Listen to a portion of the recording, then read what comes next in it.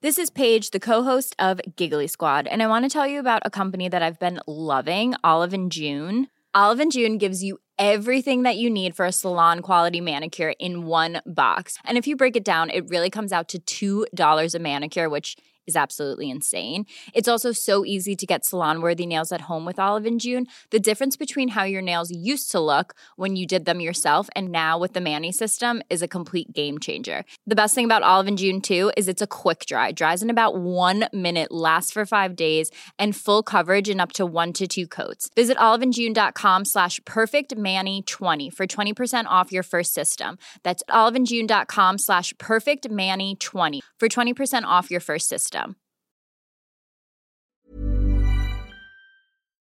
This is absurd, absolutely absurd, as well as completely dishonest, and also underlines the terrible, catastrophic failures of the media that we currently have. Now, David Cameron used to be Prime Minister of the UK, which he put in a sterling performance. That is, if your thing is an unprecedented squeeze in living standards, wrecking public services, trashing the National Health Service, good job we didn't end up with a once-in-a-century global health emergency given that particular context, and leaving a glistening legacy of never-ending political turmoil.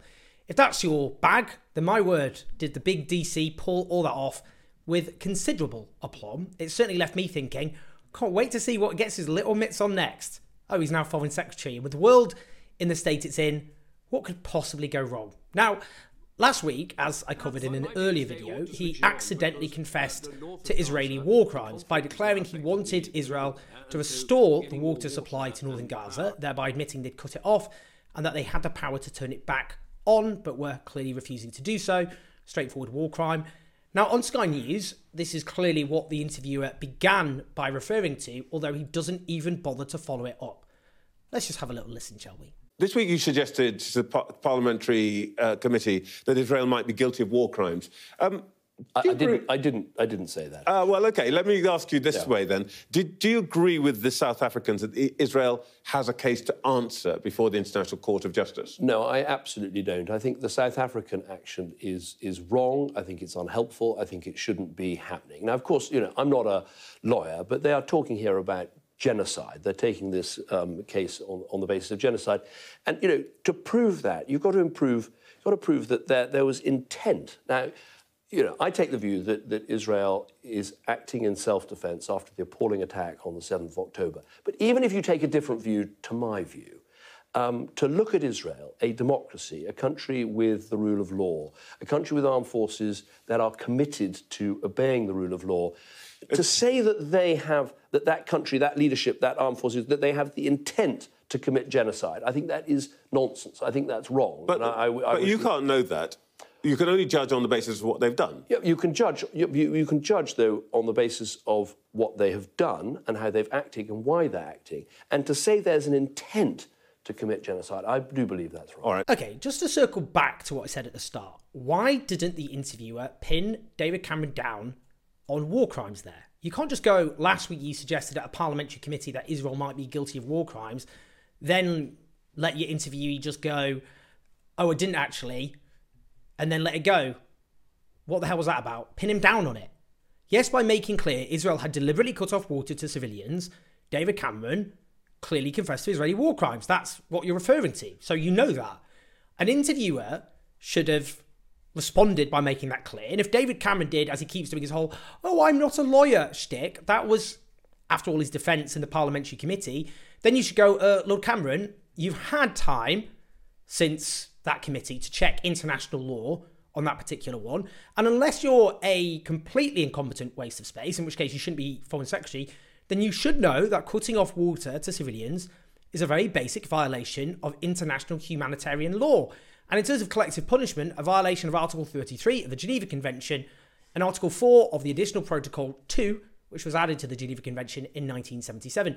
As you probably note, I'm not Foreign Secretary. I know this. So why can't a journalist, aware of the fact that David Cameron clearly had accidentally confessed that Israel committed war crimes, why can't they pin him down on it? Just do your job. If I sound angry and frustrated, clearly I am. Whether or not the British government is knowingly supporting and arming a foreign government engaging in serious war crimes is clearly a matter of huge political and public interest. Okay, I got that off my chest. I can now calm down. I can't actually, because he's allowed to get away with a lot more crap than that. So he goes on to dismiss South Africa's action as wrong, unhelpful, shouldn't be happening. He does this I'm not a lawyer shtick. And his basis for rebutting this, first of all, is that Israel is a democracy, a country with a rule of law, with armed forces committing to obeying the rule of law. Goodness me. Very straightforward question to David Cameron there. Let's just take the West Bank. Is the Israeli occupation of the West Bank, the longest belligerent occupation in modern times, a democracy as regards the 3 million Palestinians living there? Do the 3 million Palestinians have voting rights in the state occupying them? What's the answer there? No. Do they have basic civil rights? Right to free assembly, association, expression? No. Do they have the rule of law? Let's just go through that, shall we? They're denied the right to equal treatment without regard to race, religion, or national identity. There are 700,000 Israeli settlers illegally occupying land in the West Bank, living in 279 illegal settlements, a straightforward violation of international law. They face repeated brutality at the hands of Israeli troops, including being seriously injured but also killed repeatedly. So before the 7th of October 2023, last year, around 240 Palestinians in the West Bank were killed. Dozens of them were children. The number killed has massively increased since. They also detained thousands of Palestinians, often without charge, including children who were incarcerated with widespread allegations of torture, which the charity Save the Children has alleged includes sexual and physical abuse of those children. For the Palestinians of the West Bank, Israeli rule is obviously not a democracy. It is experienced as a dictatorship. What of Gaza? Now, we're frequently told that the Israeli occupation of Gaza ended in 2005 when 21 Israeli settlements were dismantled and soldiers vacated. Quality sleep is essential. That's why the Sleep Number Smart Bed is designed for your ever-evolving sleep needs. Need a bed that's firmer or softer on either side? Helps you sleep at a comfortable temperature? Sleep Number Smart Beds let you individualize your comfort so you sleep better together. J.D. Power ranks Sleep Number number 1 in customer satisfaction with mattresses purchased in-store. And now, save 50% on the Sleep Number Limited Edition Smart Bed for a limited time. For J.D. Power 2023 award information, visit jdpower.com/awards. Only at a Sleep Number store or sleepnumber.com. Since 2013, Bombas has donated over 100 million socks, underwear, and T-shirts to those facing homelessness. If we counted those on air, this ad would last over 1,157 days. But if we counted the time it takes to make a donation possible, it would take just a few clicks. Because every time you make a purchase, Bombas donates an item to someone who needs it. Go to bombas.com/ACAST and use code ACAST for 20% off your first purchase. That's bombas.com/ACAST, code ACAST. But Gaza is placed under the longest belligerent siege of modern times, with a total control over what goes in and out. With Israel retaining control of airspace and sea, Israel banned from using either. Israel retained even control of the electromagnetic spectrum, even the civil registry, which is why the United Nations, before the latest horror, considered Gaza to be under, legally speaking, continued Israeli occupation. Furthermore, in each of the pre-2023 Israeli onslaughts against Gaza, human rights organisations such as Amnesty International, Human Rights Watch, and the Israeli human rights organisation B'Tselem have all confirmed widespread and repeated war crimes. For the occupied territories, there is no democracy, no rule of law, no human rights for Palestinians. And Israel itself repeatedly flouts international law in its treatment of those occupied territories. As for the army, well, notwithstanding the massive documented war crimes of the IDF, let's just listen to what the former top army lawyer said to hear a flavour of their approach. He declared in October, if you want to destroy Hamas, then you have to destroy Gaza, because everything in Gaza, almost every building there, is a stronghold of Hamas. Okay, there's two other points here. Israel, Lord Cameron states, is simply acting in self-defence. Now, again, I've always been clear in my condemnation of the atrocities, the serious, grave war crimes committed by Hamas and other armed groups on the 7th of October.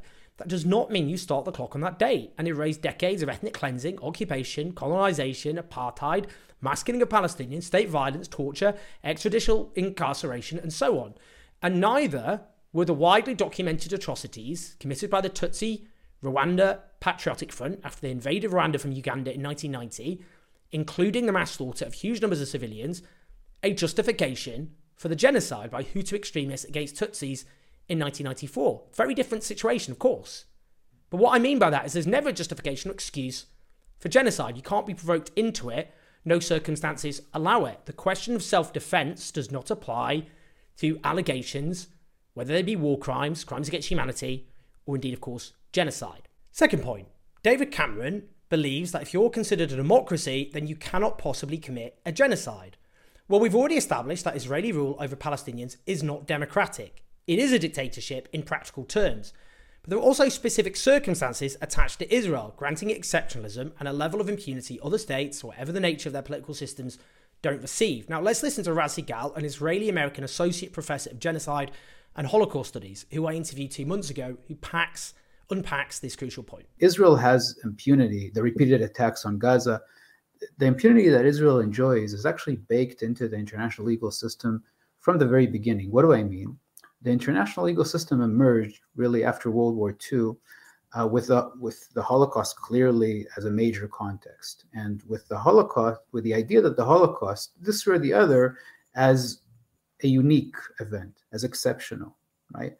Now, this was very important because it meant that Jews actually are unique or exceptional people. Now, that's not very surprising when we think about Western, the Judeo-Christian Western world, where Jews indeed play a foundational role. And the Nazis thought that Jews actually played a foundational role in this world that they wanted to destroy in order to create a Nazi world. So the international legal system came and, turned this Nazi portrayal on its head. And now Jews again play a positive foundational role in the Western world. And that's why the Holocaust, after the 1990s and the end of the Cold War, becomes this marker of Western identity.